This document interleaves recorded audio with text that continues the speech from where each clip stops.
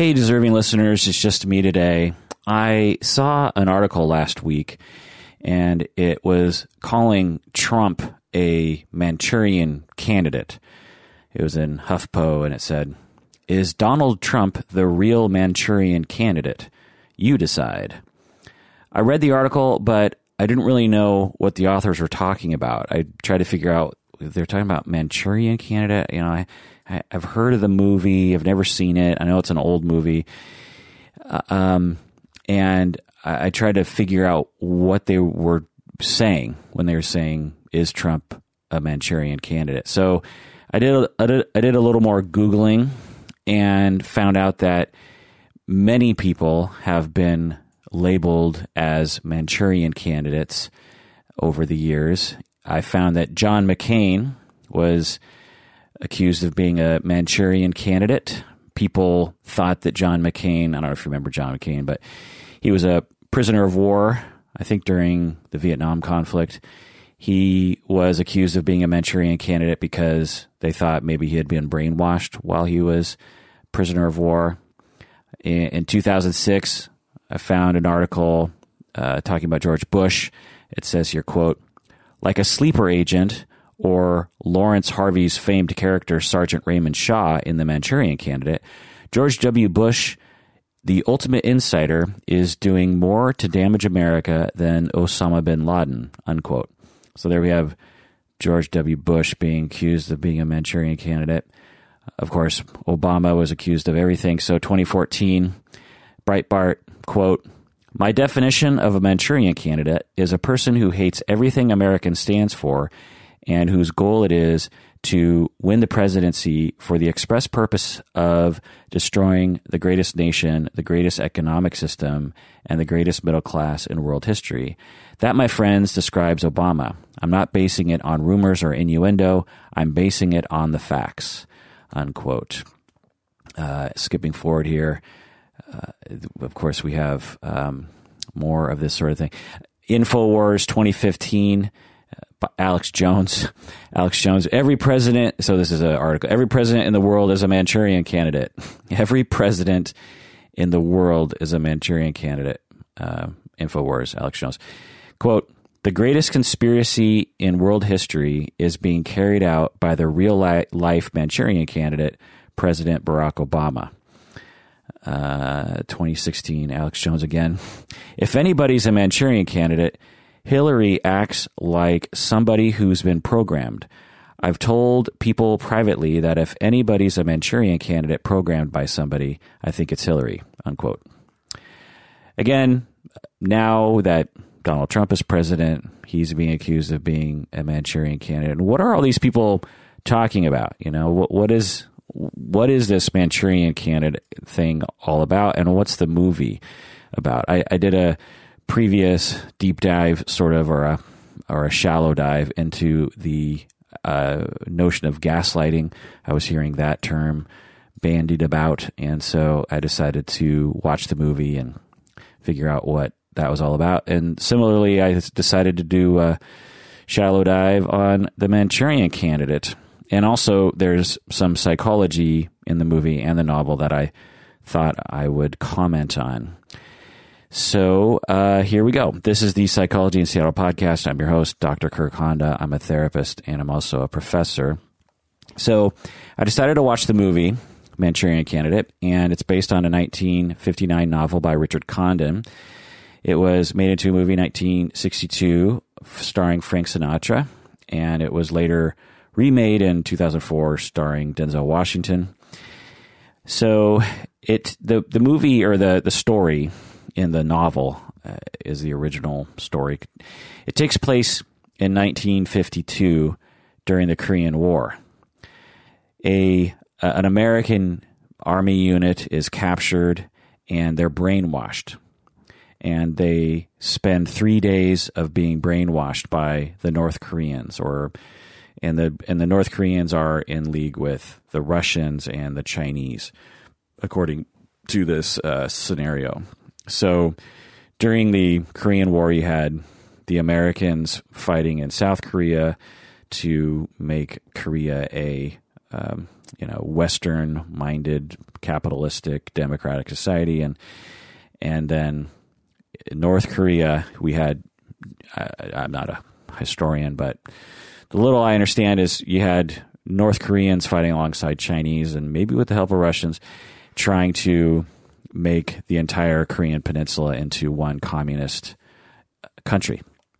And in the end, the country was bifurcated into North and South, and it has been since the end of the Korean War, ending in 59-ish, 1960 or somewhere around there. Anyway, so an American unit in fighting in this war, like about 12 guys, was captured in this story by the North Koreans, by the Russians and Chinese, and they brainwash these 12 guys over 3 days, sorry. And the opening scene is worth the price of admission in this movie. They explain a lot of things very subtly in this opening scene to the movie, and it's not the opening scene. It's the opening scene, I believe, is during the war, and then, but the main opening scene in which you see these 12 guys, and the rest of the movie, I'm just going to cut to the chase. I'm not a huge fan. I think for the time, it was considered to be amazing, right? A movie in 1962. When you think about other movies at the time, you gotta see it in that context and know that Manchurian Candidate was amazing for its time, particularly given the subject matter, that it was so dark and in some ways anti-American in some ways. But anyway, so there's an opening scene in which they show the 12 Army guys, and they're on stage, and they're just sitting there, and they look really bored. They're very just kind of laying around on these chairs, and then the camera does this 360 pan, and you see that they're in what do you call it? Like a greenhouse. What do they call those things? An arboretum or something, where it's like a nice ornate greenhouse with all these flowers and plants, and it's all old white women, and all these old white women are, these fancy hats and summer clothes, and they're talking about flowers and plants, and these 12 Army guys, or some 10 Army guys, are sitting there just looking like they're bored out of their minds. And then as the camera is panning, and as different shots come in and out, some people change, and then all of a sudden you realize, oh, the 10 Army guys aren't in a flower party, but they're actually in front of a stage. They're on stage, and they're in front of a bunch of generals and other kinds of people in the military for North Korea, China, and I believe Russia. I keep forgetting if Russia. I'm pretty sure Russia was involved. I wasn't taking notes when I was watching it, but the enemy, as it was considered during the 50s.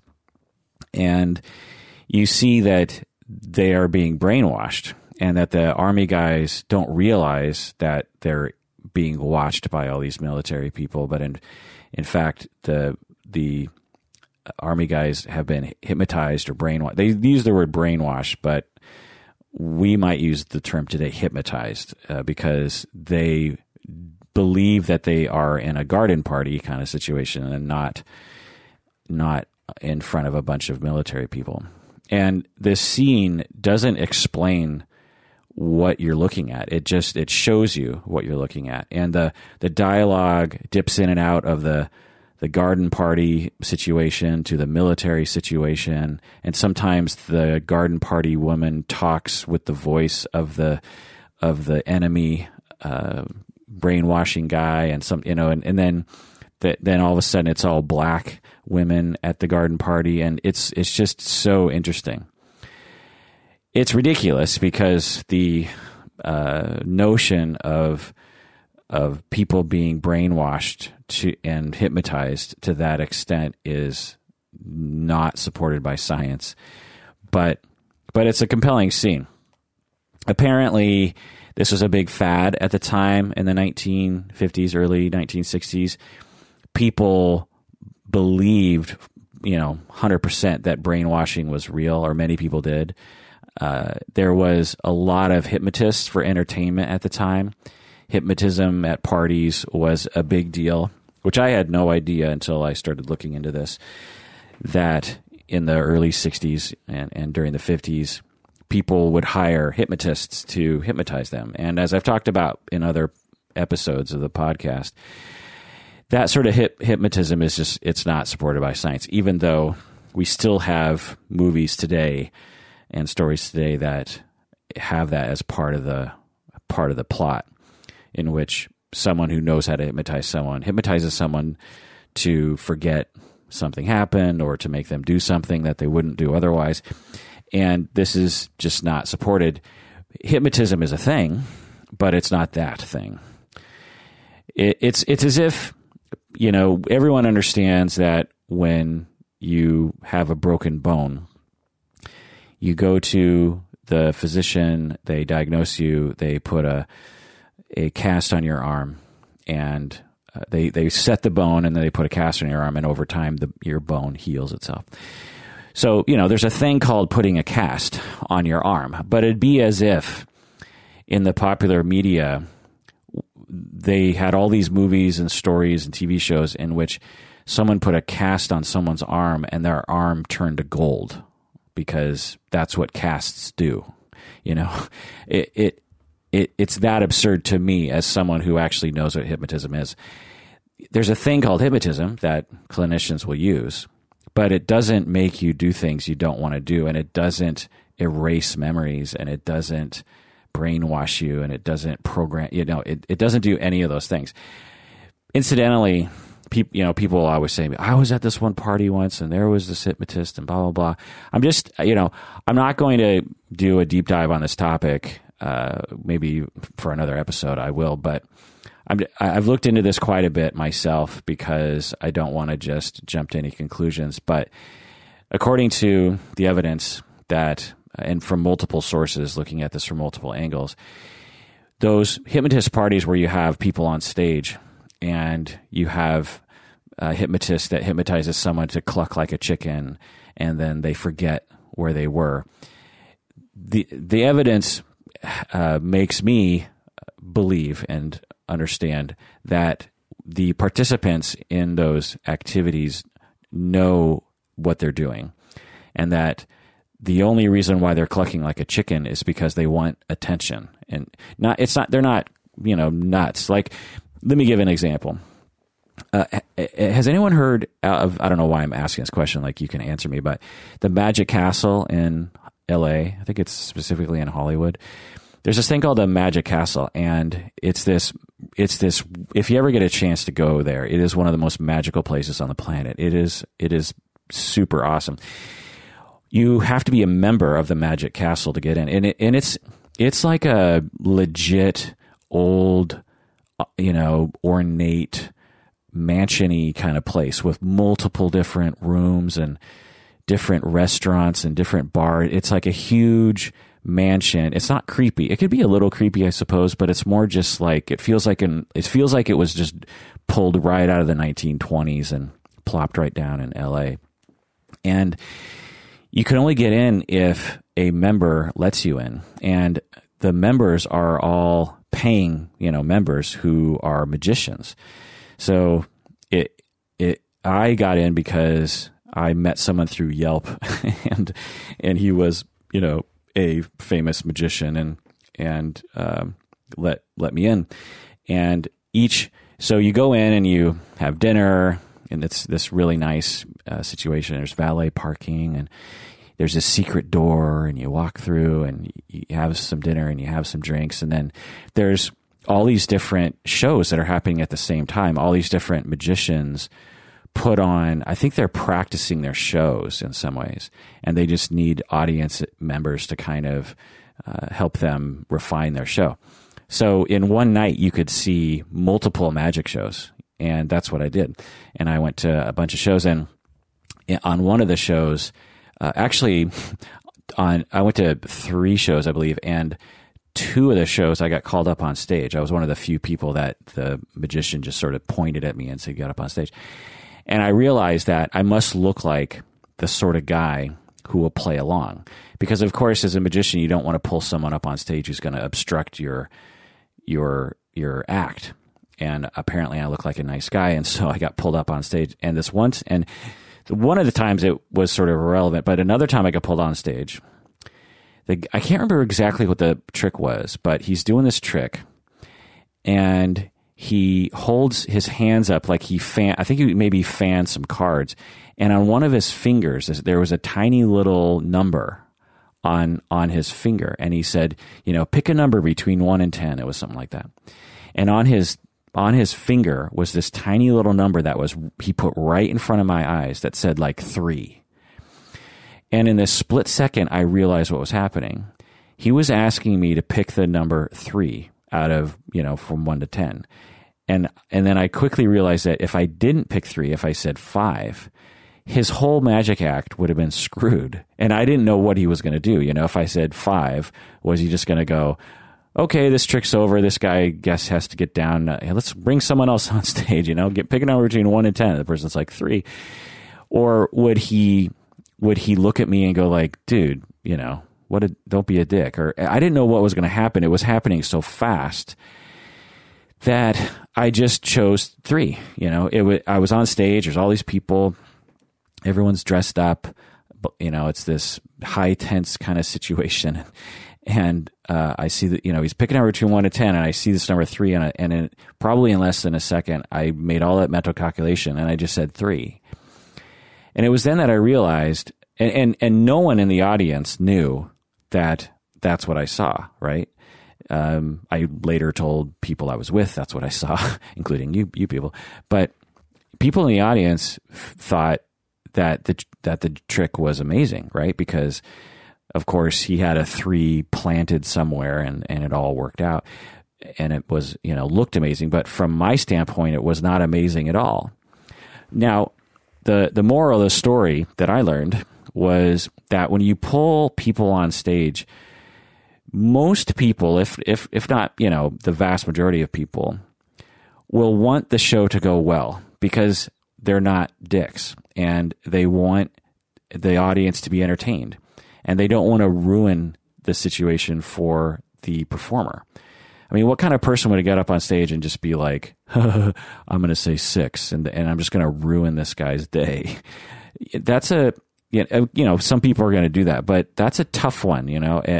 I know that we like to think of humans as all cynical bastards, but I'm here to tell you, as a therapist who actually deals, with actual human beings on a daily basis in a clinical setting, most people really want things to go well for other people. Most people, if not the vast majority, have a lot of pro-social impulses towards other people. And magicians know that. And hypnotists do too. So when they pull people onto stage, when you call for volunteers from the audience, right? You're like, okay, I need volunteers to be hypnotized. Well, who do you think is going to volunteer?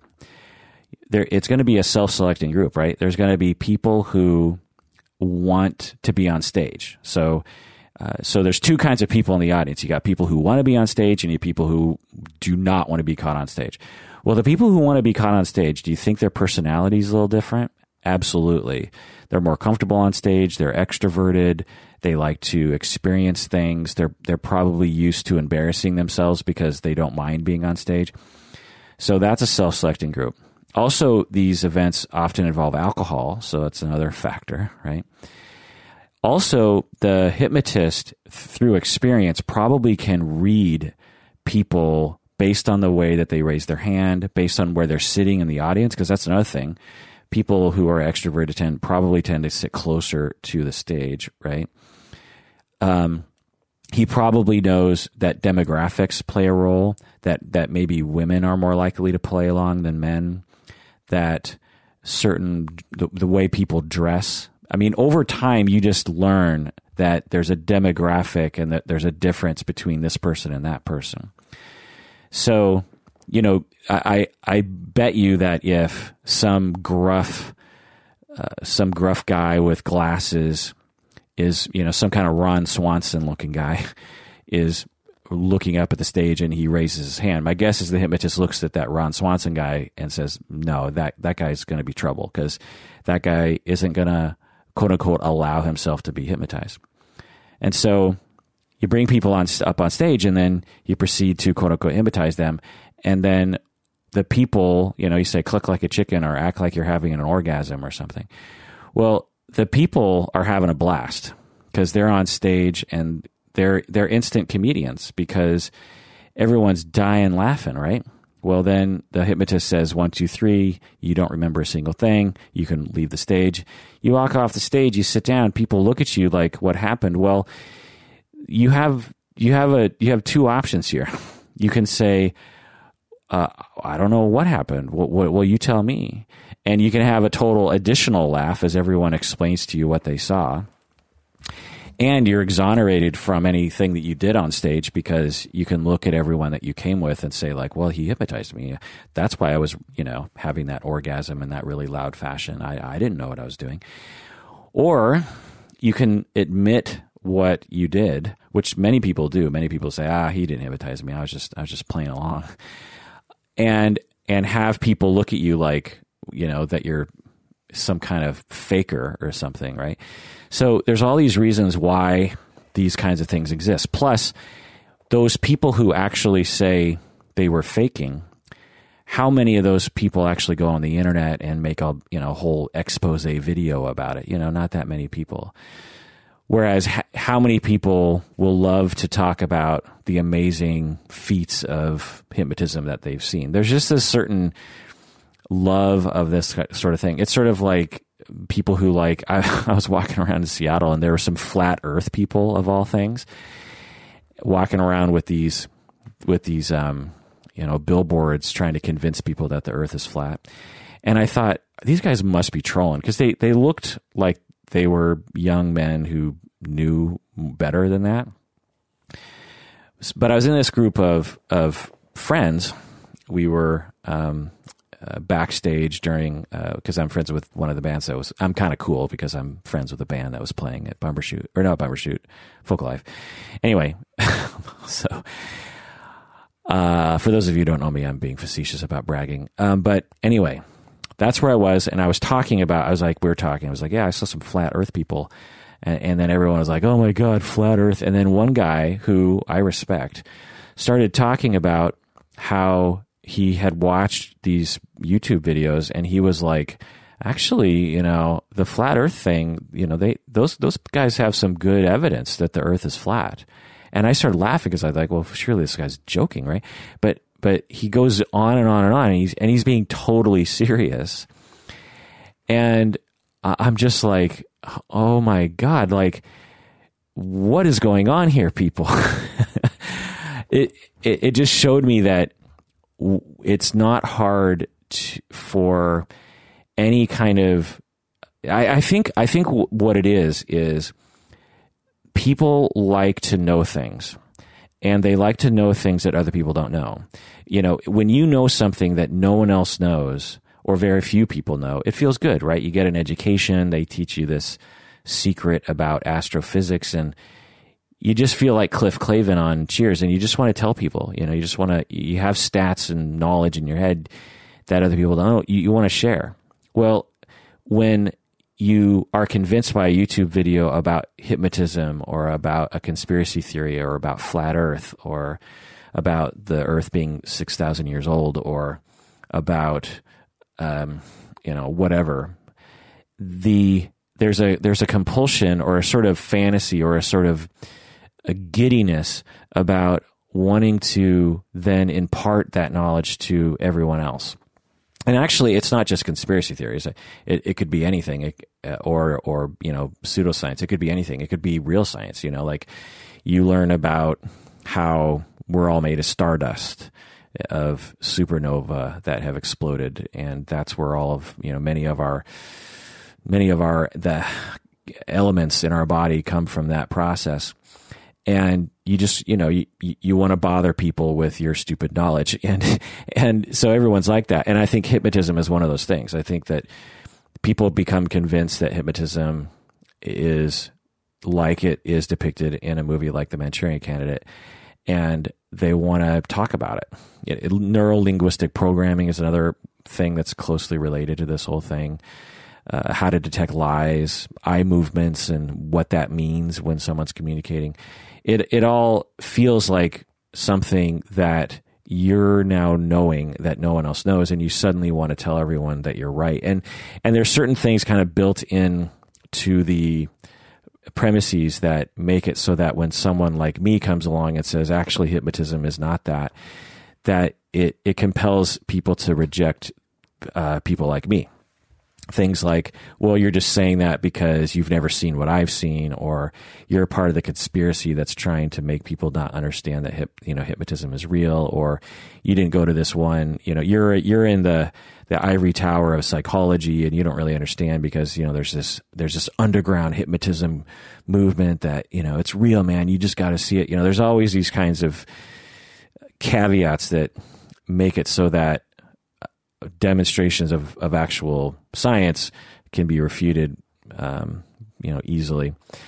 Anyway, so hypnotism, as it's depicted in the movie Manchurian Candidate, that's how it's depicted. Essentially, for 3 days, these army guys are what they're saying brainwashed, but we could sort of think of it as hypnotism. Because, so there's hypnotism, which is like you're going deeper, you're like in the movie Get Out, that kind of stuff. Or we never see what the communists did to these men. So if we were to guess it was not hypnotism, it could have been something like torture. So you can torture someone to end up saying certain things, right? If you torture someone, they will say certain things, but you can't torture someone to believe certain things. You can torture them to do certain things, but you can't torture them to believe certain things. And at the time in the 50s and 60s, people were actually being kidnapped by the enemy and made to say things. I think even during World War II, Japanese would kidnap Americans and make them say things on camera or otherwise. And from the outside watching this, you're like, oh, they must have brainwashed or hypnotized those soldiers. But then those soldiers will come back and they'll say, well, no, I was just saying that because they said they would shoot me in the head if I didn't say those things. And there were other guys who didn't do that, and they did shoot him in the head. So, gosh darn it, I was going to say those things because I don't want to be shot in the head. And so sometimes people thought it was brainwashing at the time, but in reality, it was just people being smart about saving their own lives and their own skin. So, at the time when this movie came out in 1962, the notion that you could brainwash or hypnotize 10, 12 different American Army guys within 3 days to make them believe a certain thing was very believable. And frankly, it's still believable today. So in the movie, the enemy hypnotizes these men, and what they do is the enemy I'm just saying enemy in quotes, by the way. The enemy finds one of the guys in the unit is a crack shot at long range. He's a sniper, essentially. And so this guy becomes the lead guy. And so they program him to go back to this. So they're like, okay, we're going to program these 10 soldiers. And with one of them, we're going to program him to respond to certain cues in the environment, namely a queen of diamonds. When he sees a queen of diamonds, then his brain opens up to suggestion from the enemy. And then these other guys are going to be programmed to forget that they were hypnotized and brainwashed, and they're also going to talk about what happened during these 3 days. Everyone's going to have the same story, that they went on this mission, they got away from, HQ or whatever, and this one guy, the sniper guy, saved them all and therefore deserves the Medal of Honor, and he is this super awesome guy. So, okay, my timer just went off indicating I need to take a break. So let's do that. When we get back, we'll continue with this talk. Okay, we're back from the break. If you haven't already become a patron of the podcast, do so now. Become a patron of the podcast by going to patreon.com. If you like the podcast, this is the best way you could show that you like it. And the more people who become patrons, the more time we have to dedicate to making episodes. And like this episode, although it's kind of a one-off episode, it took me a long time to prep for this. And in order for me to have the time to prep for this, I need to be able to take money and time away from my regular job. And so when you become a patron, you help out with that. Okay. Manchurian candidate. So as I was saying, the enemy captures these 10 guys-ish and brainwashes them, and they brainwash one of the guys in particular because he's a sniper, and they brainwash the rest of them they brainwash all of them to believe that they were on this particular mission, that they weren't captured by the enemy, and that the sniper guy was this great guy. So they all go back to the States, and back in the States, we realize that a few things are happening. So it's 1952, and it's during an election year.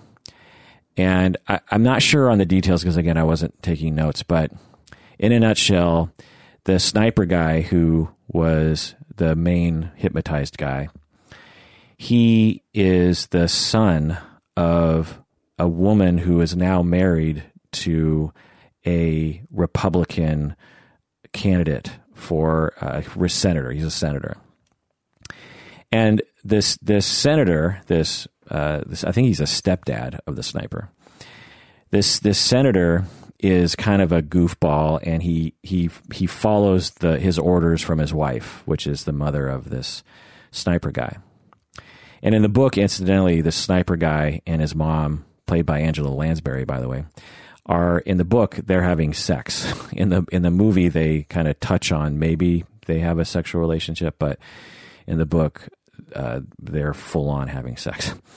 But anyway, the father, the stepfather, he's sort of a McCarthy era or McCarthyism sort of guy, senator, meaning that McCarthy during this time, early 1950s, there was this, what they called the Red Scare, I believe. Again, I'm not a historian, so correct me if I'm wrong on this, or, forgive me if I'm wrong on this, I guess. There was a time in American history post-World War II during the beginning of the Cold War in which there was a tremendous amount of worry that there were enemy spies and agents and sympathizers living in the United States.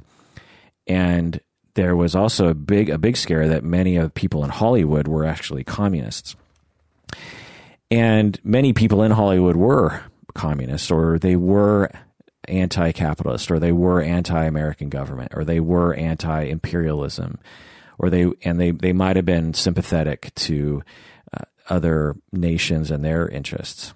And so there was a lot of thought going around, and some of these communists living in the United States were actual threats to the American way of life.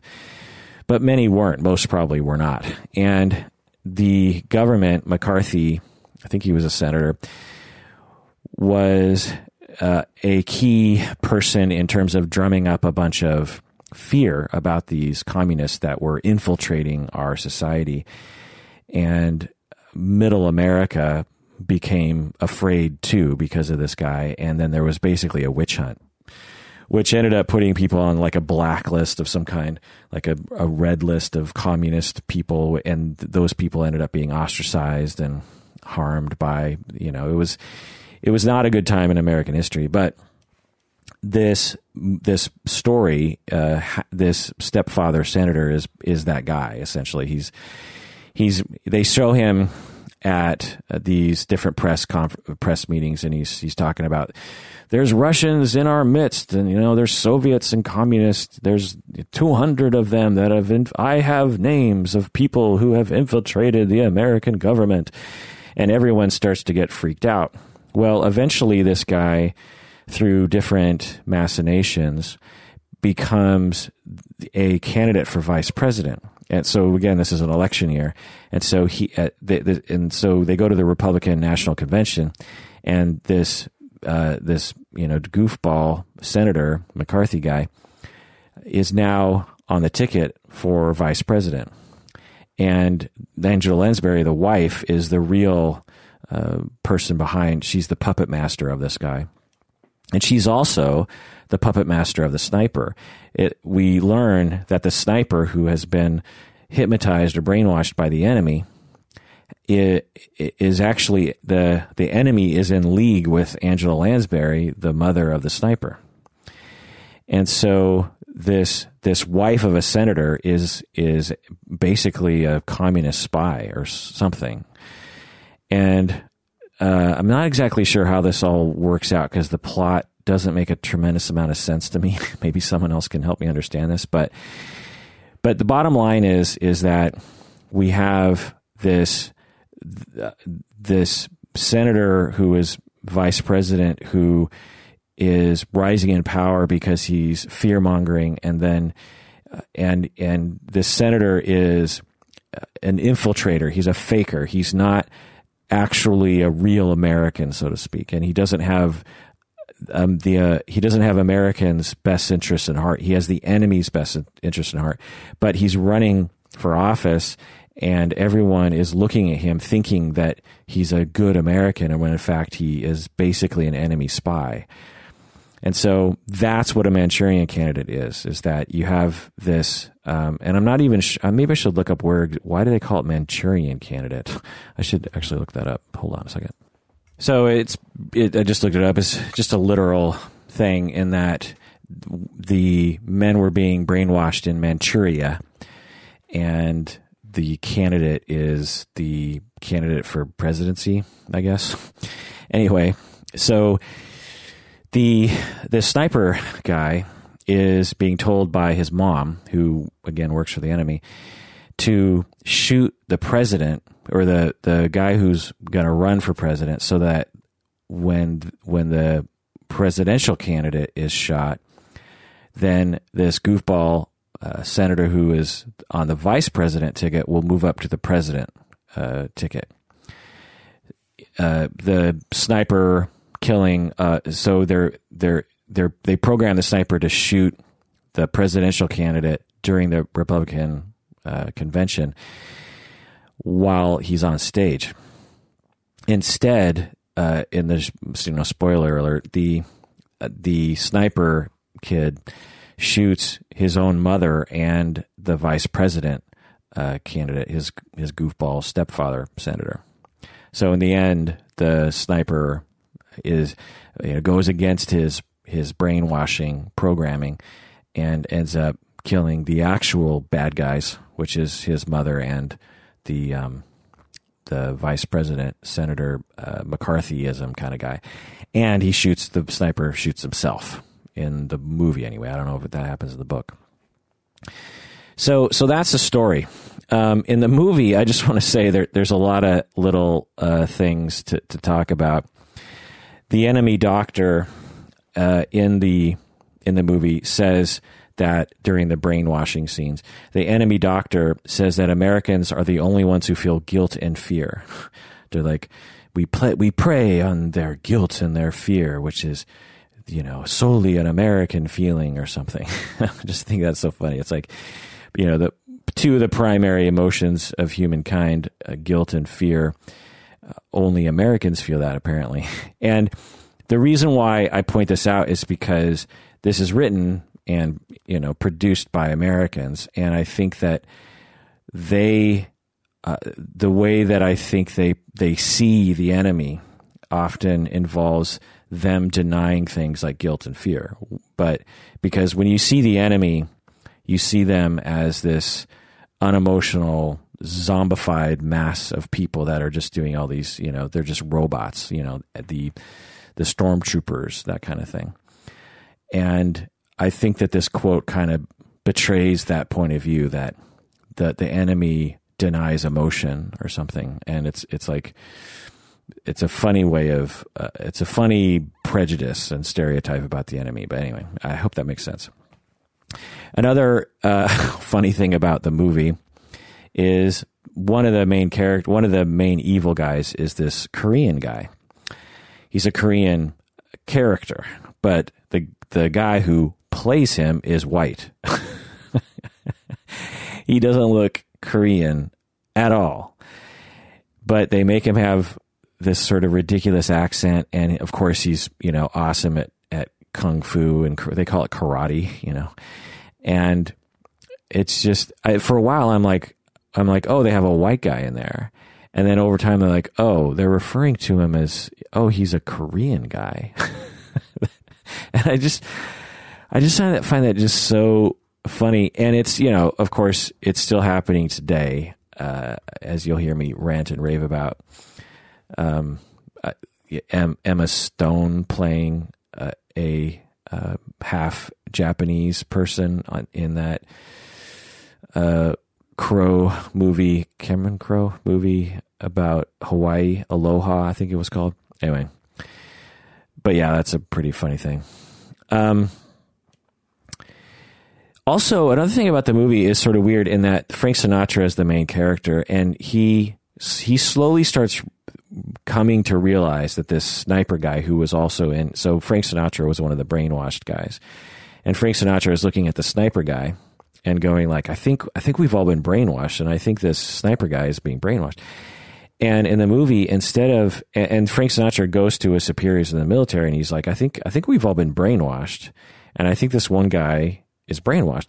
And instead of bringing in everybody and questioning them and trying to unbrainwash them, Frank Sinatra just is told to go, even though he's just a regular military guy, he just says, yeah, Frank Sinatra is sent to the sniper guy, and they just have this conversation, and the sniper guy's like, give me some more time, or something kind of happens. And then Frank Sinatra goes back to the feds and says like, well, I'm going to give him 48 more hours. Well, of course, in those 48 more hours is when the sniper guy goes to the Republican National Convention and almost kills one of the, presidential nominees, an innocent guy. And so my point is that there were all these points where I was like, when are they going to drag these people in? The feds knew there was something up, and they didn't do anything. And I just thought, like, it's just not realistic. If the feds had any inkling that 10 army guys had been brainwashed by the enemy, they would immediately round them up, right? and figure out what's happening, and not just let them roam around to do whatever, they've been programmed to do. Also, another part of this movie as I was watching it was that politics have not changed in 50 years. As I'm listening to this guy, and he's being portrayed, well, maybe 60 years, he's being portrayed because the story takes place in 1952. And you hear this politician, this fear-mongering politician, and you're just like, my God, things have not changed at all. It does not take much for a politician to scare the masses into voting for him. It's crazy. As a politician, if you just scare enough people, even just slightly, and you say you have an answer, and you say the other candidate doesn't have an answer, you can get millions upon millions of people to vote for you, and you will have the power. It's that simple. You could be another candidate and speak more with more nuance. You could have more compassion. You could be more realistic. You could, try to lead in a good way, in a moral way, in an ethical way, and you won't win. That's what this movie is showing. And it takes place in 1952. We've learned nothing. We're stupid. Humans are dumb. We're all dumb. And this movie reminds me of we've always been dumb. Anyway, another detail about this story in this movie was that the movie came out in 1962, and JFK was shot in 1963. And Frank Sinatra was friends with JFK. And Frank Sinatra, so in this, this movie shows an American sniper who has been hypnotized, brainwashed by the enemy, shooting a politician, a high-ranking politician. And just a year later, a sniper who had been to Russia, I think, if I remember my details about Oswald. A year later, like a very similar thing happened, and there's thoughts that he was brainwashed and blah blah blah. So JFK, when he was alive, Frank Sinatra came to him and said, is it okay if I make this movie? And Frank Sinatra thought that JFK was going to say no. And this was back in the day when presidents could tell someone in Hollywood, don't make that movie, and they wouldn't do it, apparently, because today it'd be like the perfect reason to make a movie.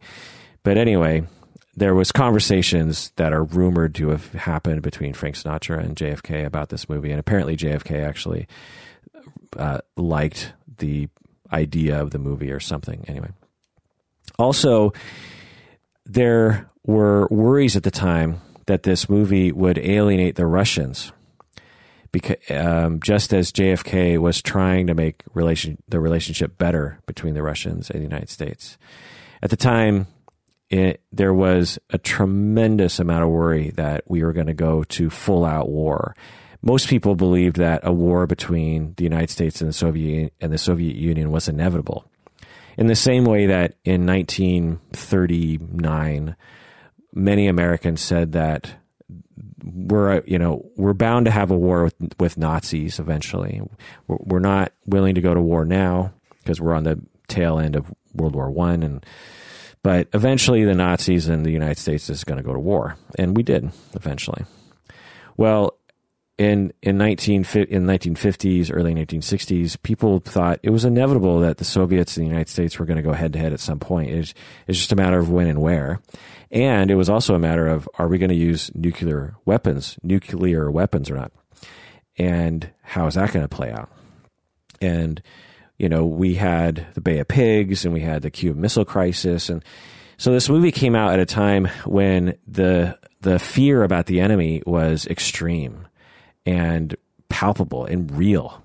And this world could have ended up being a very different place if politicians on both sides had acted differently, but they got us through it. The Soviet politicians and the American politicians, they got us through a very tense time that easily could have turned into war. That usually did turn into war, I should point out. World War I was a similar situation in which you just had this powder keg ready to explode, and the politicians didn't do shit to stop it. And I mean, they tried, but it didn't work. And World War II, same thing. There were efforts to stop this sort of thing from happening again, and it didn't work. World War II is a little different because it was basically just Nazi Germany deciding to be a dick. But in World War I, at least, there were absolutely opportunities for that to have been avoided, and the politicians failed us. Well, during the Cold War, we could have easily had a full-out conventional war with the Soviets, and we never did. We easily could have escalated things to the point where one side just said, I don't think we have any other choice but to launch our nuclear weapons before they do.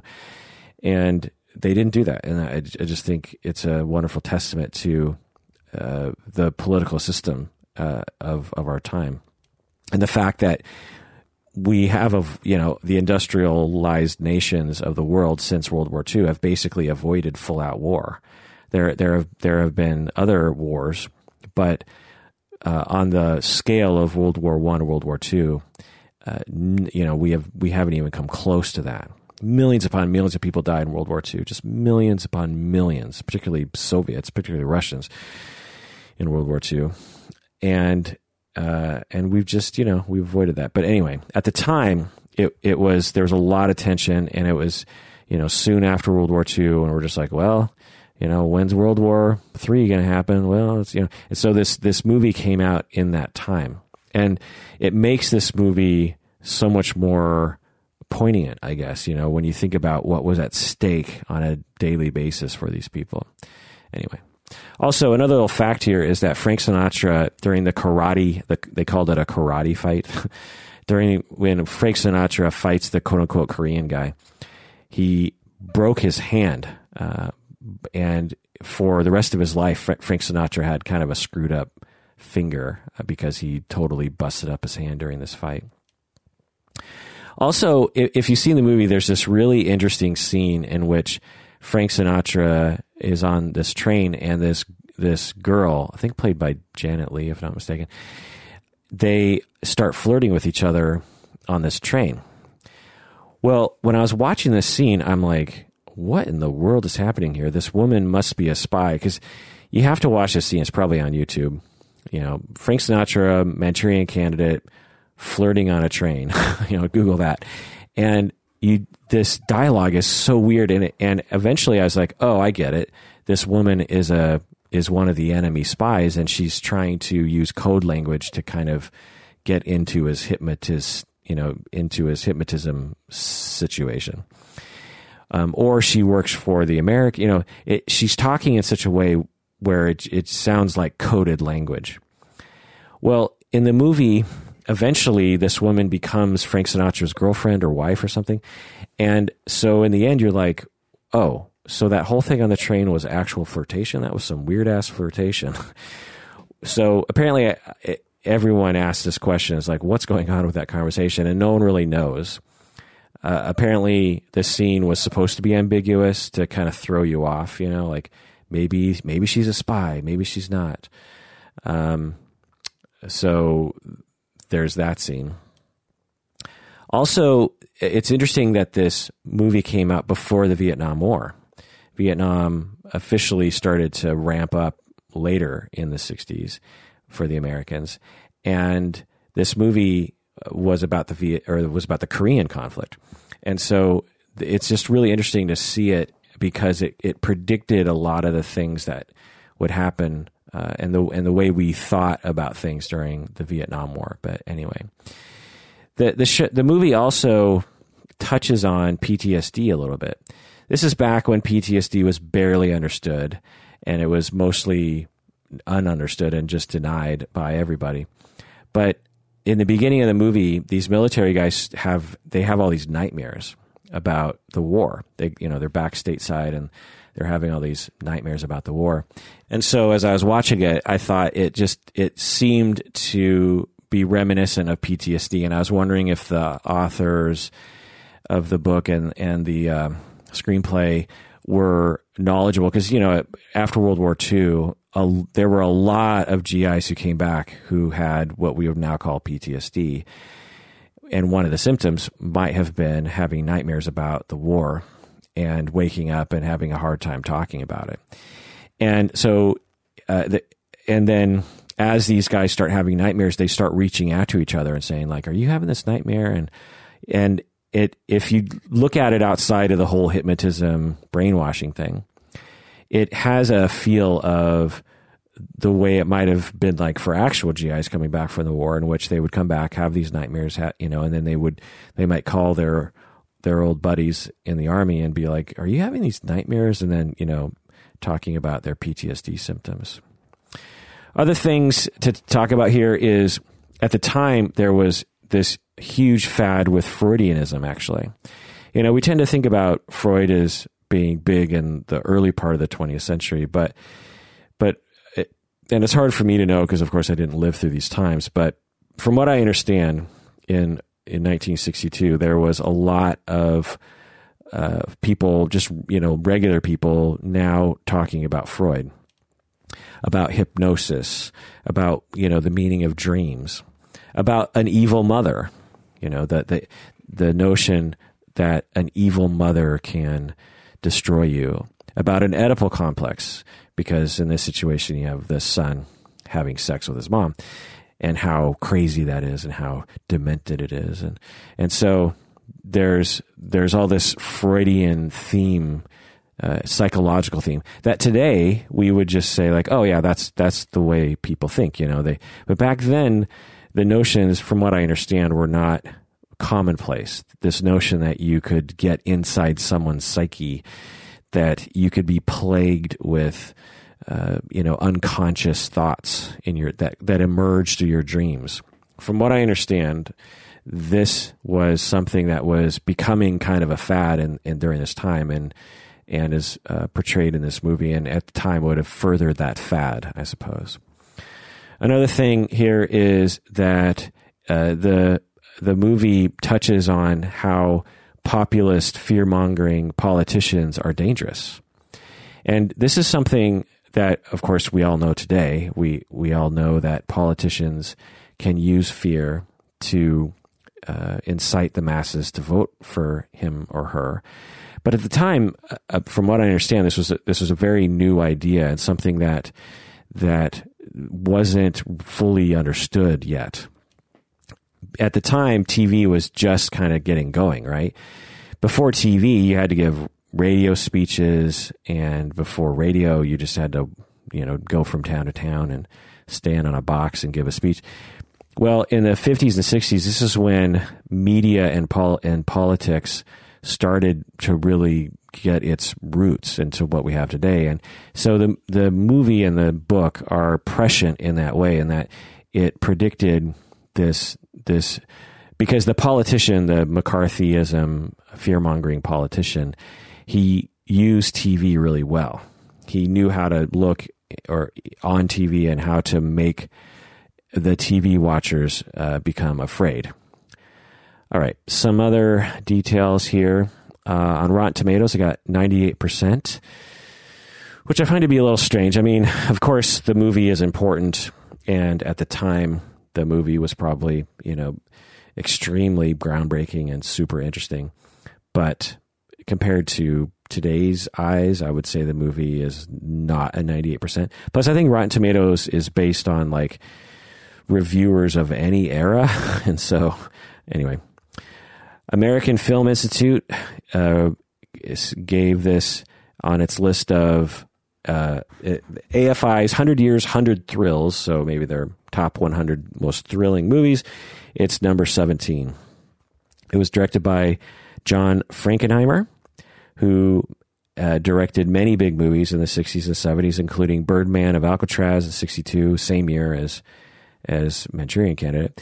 He also famously directed The Island of Dr. Moreau in 1996, which I've talked about in the episode on Marlon Brando, which is one of the most famous, botched movies of all time, and one of the most, I think Val Kilmer was in it too. The Island of Dr. Moreau was over budgeted. Marlon Brando sort of torpedoed the entire project, and so the guy who directed Manchurian Candidate also directed that. And the most recent movie that I've fully enjoyed by John Frankenheimer is Ronin,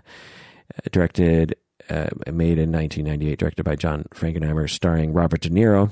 Takes place in Paris, and it's about these mercenaries. And love that movie. It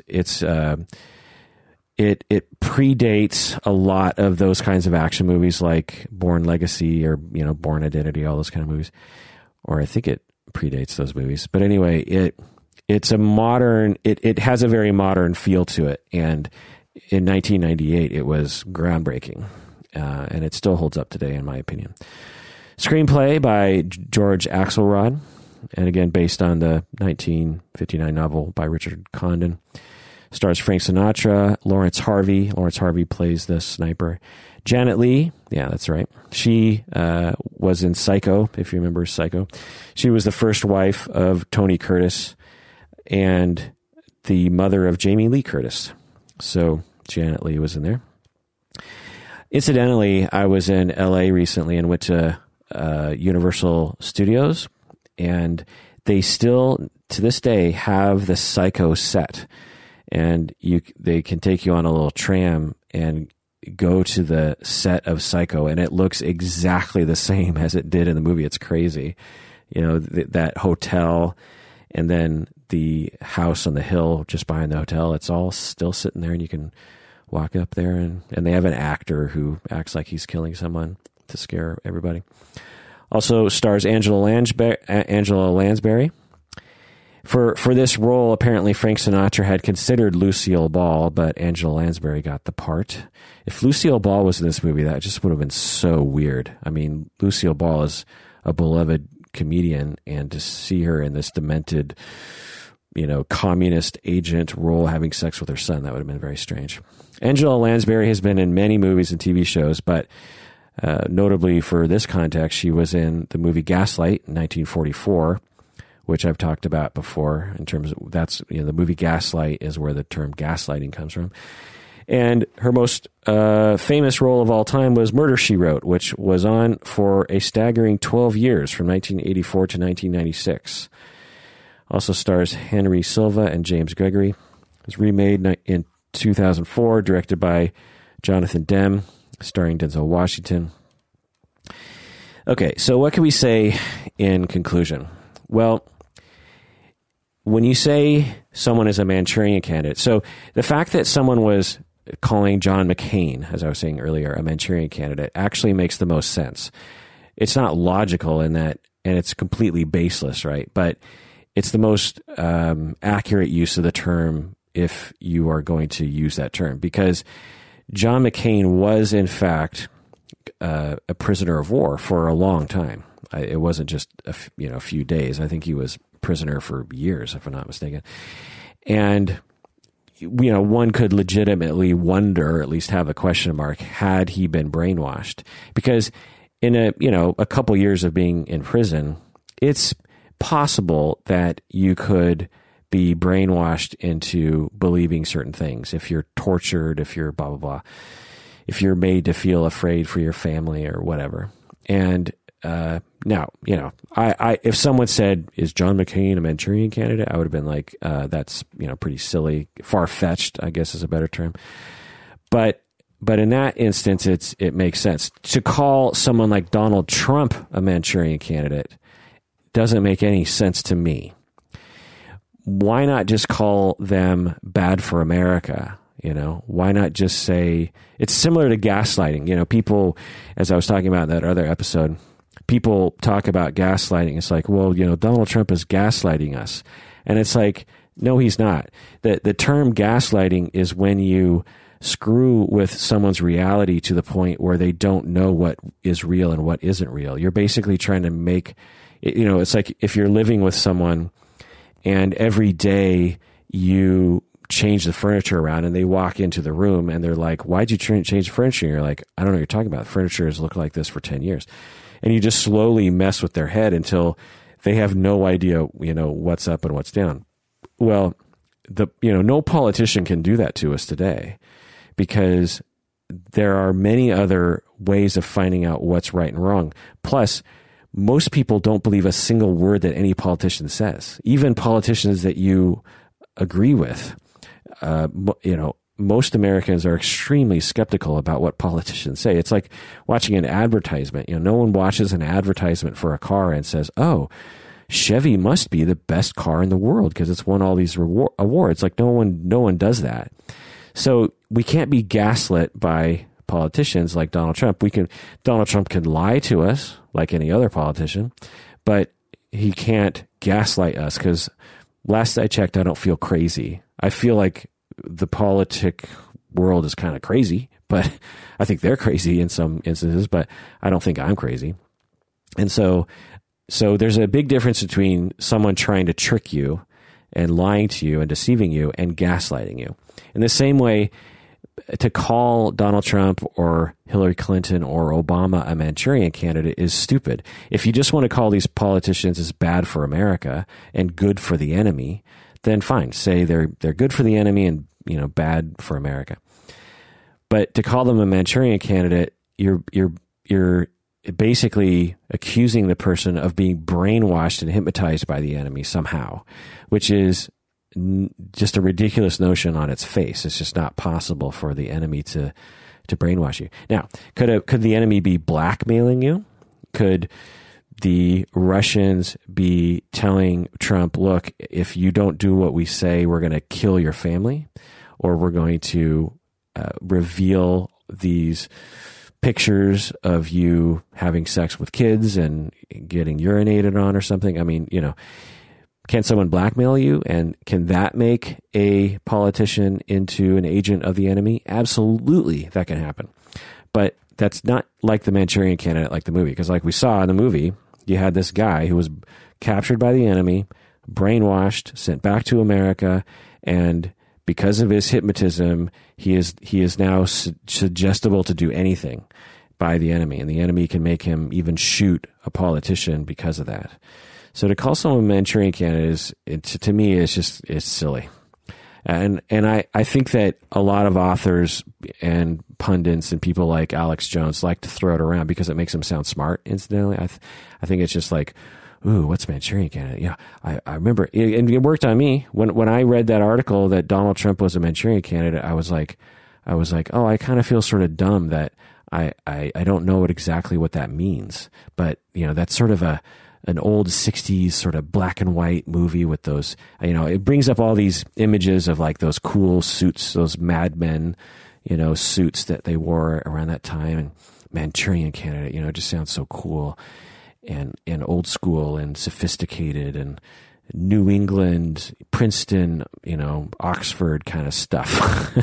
Those are my associations with the word Manchurian candidate before I actually did this, shallow dive into it, because now I'm like, oh, it's just a movie that was in 1962 and a novel in 1959. And it's not a great movie. And it's basically about a military guy who was hypnotized to shoot somebody in America. It's simple. It's not complicated. And it's not some sort of deep conspiracy, because now, might someone like this exist? I don't know, maybe. But anyway. Now, how is it being used in the media?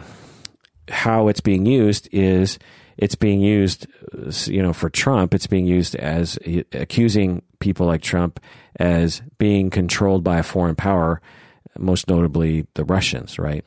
So people say, well, Trump's being controlled by the Russians and he's a Manchurian candidate, which it's like, what? Like, okay, if you think he's being controlled by the Russians, fine. But to take the leap to he's a Manchurian candidate and he's like involved in some sort of hypnotism situation, I don't know. Also, people will use it more generally as just being controlled by an outside force. This person's a Manchurian candidate because they're being controlled by corporations or something. They will also use the term Manchurian candidate to refer to people that they think are a secret weapon of the enemy. So Obama was apparently a secret weapon of the enemy that was sent in, perfectly designed, a Muslim Manchurian candidate or something. Someone who could infiltrate America and act like an American and rise to power and then destroy America from within. So it's a secret weapon of the enemy. It's also used to refer to someone who is hiding in plain sight, who will destroy America. This person is hiding in plain sight. George W. Bush he's in plain sight, but he's hiding in that deep down he actually is a Manchurian candidate who wants to destroy America. But honestly, what I would prefer to see Manchurian candidate referred to more often is the following. In the movie, one of the main things that we see is a fear-mongering politician who uses media and gets the press to pay attention to him because he's screaming all these random things. He's just making stuff up. There's 100 communist infiltrators in the government, and I have their names, and I'm going to out them. And this is a legitimate thing that you could say can motivate action among the people and help you rise to power. You don't need the magical power of hypnotism and brainwashing to manipulate people. You can use the media in all the ways that you see people using the media in an overt way to manipulate human beings. It's not hard. As I was saying earlier, all you got to do is just tap on, repeatedly on that fear button. You just keep making people afraid. And as a person in the public, like myself, I feel that my fear button is pushed by politicians. I hear them saying things, and I'm like, oh, that sounds kind of scary. Does that mean that Mexicans are going to come across the border illegally and rape my friends and family? Is that going to, or rape me? Is that going to happen to me? Are they going to shoot me? Are the terrorists coming here? Are they going to kill me? And it takes a fair amount of effort to compartmentalize that, or to understand and to see through what they're doing. And so I look back at the politician. I'm like, okay, they're trying to make me afraid. What are they trying to motivate me to do? You know, why are they talking about this exactly? What's their purpose? Because politicians don't care. They don't care about, you know, what happens. They have a billion other things in mind regarding what they want, and caring about me is not necessarily one of them, right? And so why are they saying these things? What is their purpose? Why do they bring that's what we as the voting public have to be more critical about, meaning we have to evaluate the purpose and the meaning of these communications from politicians. And to be clear, I am not talking about Republicans only. I'm talking about all of them. I'm talking about all those fuckers. They all do it. They all know how to press our buttons. They all know how to trick us, and they all are constantly doing it. And we as a public have to be better about, you know, seeing through all that crap. And honestly, one of the best ways we can do that, because who has the time, right? I pay attention, and I know that I barely understand the political system. What we need to do is rely on nonpartisan experts to summarize it for us. And I'm not talking about like just one expert. I'm talking about like various different experts. And I'm not talking about people like InfoWars. I'm talking about people who don't have an agenda, people who just want to disseminate what's happening. And honestly, the press is not doing that. I've tried to find, and if anyone knows about some kind of press outlet, one of the only people that I think is doing this that I respect is Dan Carlin. He has a podcast called the Dan Carlin Podcast or something. I don't know. It's on my phone. Dan Carlin. I think he lives nearby Seattle. I think he's in Portland, Oregon. Anyway, he's one of those people. He's nonpartisan. You can tell he's not a Republican or a Democrat. And he's probably more a libertarian than anything else, but I don't even think he's that all the time. He pays attention to politics a lot, and he comments on it. So he's one of those people. Now, if I had nine other, you know, of these kinds of people, and they all came from different angles, then after listening to those podcasts every week, I feel like I would have a much better understanding of what's happening. But the fact is we just don't do that. The media doesn't do that. The media, if you watch it's just another, I don't know how to say it, just another mindless arm of what the politicians are doing. Because of course the media, their job is not to disseminate information. Their job is not to make it understandable for the public. Their job is not to inform us. Their job is to make money. And how do they make money? They sell advertisements. And how do they sell advertisements? They keep people watching. And how do they keep people watching? It has nothing to do with information. If they were just going to give us information, no one would watch, because no one's interested in that, because we're stupid as human beings and we pay attention to flashy lights and things that make us afraid, and it blinds us to what's really happening, and we're all idiots. And politicians have always known this, and they always manipulate us, and it will always be the same. And until our problems are, you know, directly smacking us in the face, we won't know they're coming. Things like climate change. Until the water is lapping up against your front door, you are not going to change your behavior, right? Until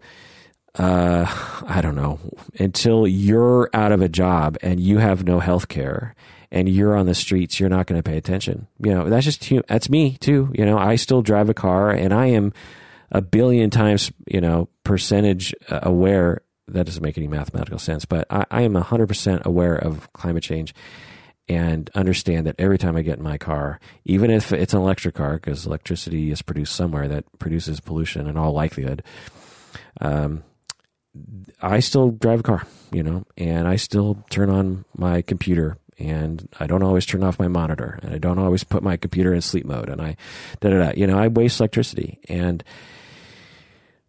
what's my point here? My point here is that the Manchurian Candidate, to me, the main point is it shows us the birthplace in some ways of how politicians can manipulate us through the media through fear. And if we all are made more aware of the true meaning, or perhaps the true lesson of the Manchurian Candidate, we might be able to react better in a way that might create a different politician. Which is maybe the last point I want to make. And again, I'm not a political scientist, so I'm just a lowly therapist and a person who teaches therapists. I really have no idea what I'm talking about. But if I'm going to say one more thing about this, it's that the politicians in our lives, we created them. We rewarded every single thing that they did as a society. Maybe you didn't reward Trump, but a very large, millions of people rewarded Trump for what he did, by not only voting for him, of course, but also by praising him, by clapping for him, by, cheering for him, by buying his hats, by, sending him love letters and wearing shirts that say you can grab, this person. And we create those people. So when you look at the politicians and you don't like the politician, what you're really pointing at are millions of people who created that politician. Particularly a guy like Donald Trump, because his politics have changed dramatically over the years. And so who is the real Donald Trump? I don't know. But I do know that when you point at Trump, when you point at Obama, when you point at Hillary Clinton, when you point at Bernie Sanders, you're pointing at a slice of America. And the point is not to tear down the politician, because another politician will just be created by that group of people. What we should be doing is going directly to those people and having a conversation with them and trying to bridge that gap. Walk up to those flat earthers and have a conversation about like how you see the world and what evidence you have, if you care about that kind of thing. But anyway, very pessimistic note I'm ending on this one, but that's fitting though, because the Manchurian Candidate book and movie do not have a happy ending. Well, that does it for that episode of Psychology in Seattle. Thanks for joining me out there. Tell me what you think. You can email me at contact@psychologyinseattle.com. You can also go to psychologyinseattle.com and find archive of our old episodes. I didn't realize this, but on iTunes, they only hold on to a certain amount of episodes, and we've had hundreds of episodes. So if you want to hear the early episodes, meaning ones that we released a few years ago and before that, you can go to psychologyinseattle.com, and all of our episodes are up there, free to watch. So you can do that if you want. Also, I have another podcast called the Couple and Family Therapy Podcast that it's focused on my program at Antioch University, Seattle, and I highlight instructors and students and that kind of stuff. And sometimes I rerun Psychology in Seattle episodes on it. Anyway, please take care of yourself, because you deserve it. You really do.